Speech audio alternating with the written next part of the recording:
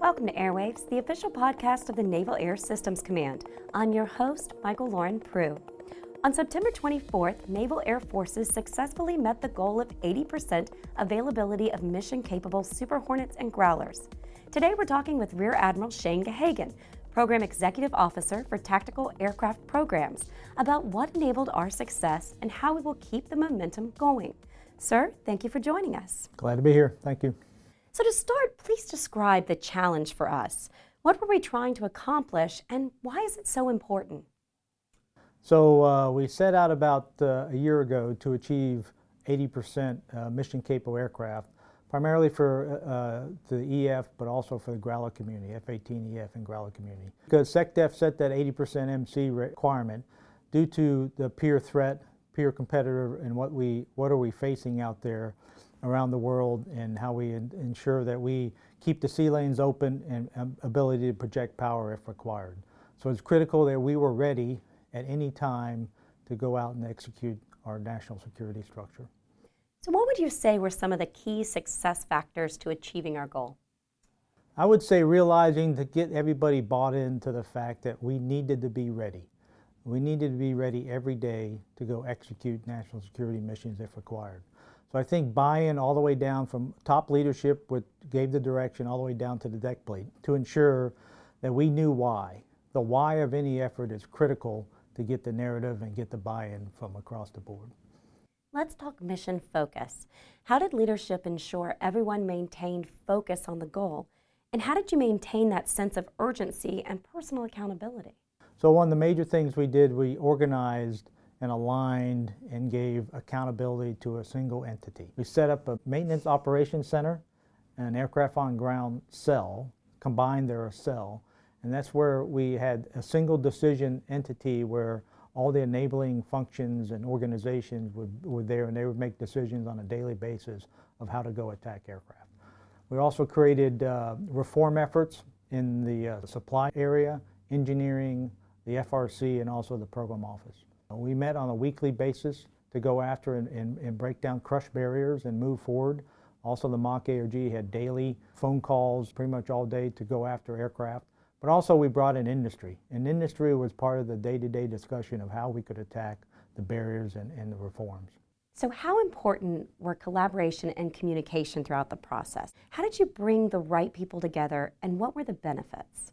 So the benefits of getting everybody together in a single focus metric of 80% mission-capable aircraft, or 341 mission-capable EFs and 93 Growlers, was we knew the top-level metric. And we got rid of the individual stovepipe organizational metrics that in the past had sometimes hindered ourselves of moving forward. How did you incentivize leaders to delegate and empower those closest to the work? And how did people respond? So we set up an organization and we set up an environment where everybody could bring the brutal facts. And brutal facts are required for any challenge to deep dive, find root cause, and find out why we're not getting aircraft in a mission-capable status. So that allowed open communication, and open communication without retribution, I think, was the key to get people moving forward. So it sounds like it required some creative new approaches. What are some of the biggest, most impactful changes we've made to date? We didn't organizationally change too much, but we aligned. So the Mock AOG concept, each of the pillars, each of the enabling organizations such as supply, engineering, the FRC, and the program office aligned and reformed the processes to ensure that sense of urgency. And every day we counted how many mission-capable aircraft we have. And if it didn't increase, then we want to know why. Root cause, swarm the efforts, and then move forward. So certainly a lot of successes, but what about the challenges? What did you encounter and how did you overcome them? So one of the major challenges of any large effort across many organizations is alignment.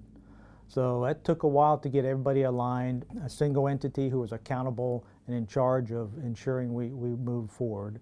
The narrative, the messaging all the way down to the deck plate was critical, and I give credit to the Air Boss and leadership with messaging, personal visits, the infusion of why it is required, and that has been very effective and influential for everybody to buy in. Everybody contributes to the whole, and everybody can help each other else to help get the goal. So alignment to the metric, the goal of 341 and 93 growlers was the forcing function to get people out of their stovepipe mentality. And it was very effective. It took leadership to get that narrative, but it was very effective after a month, month and a half, and they were off and running.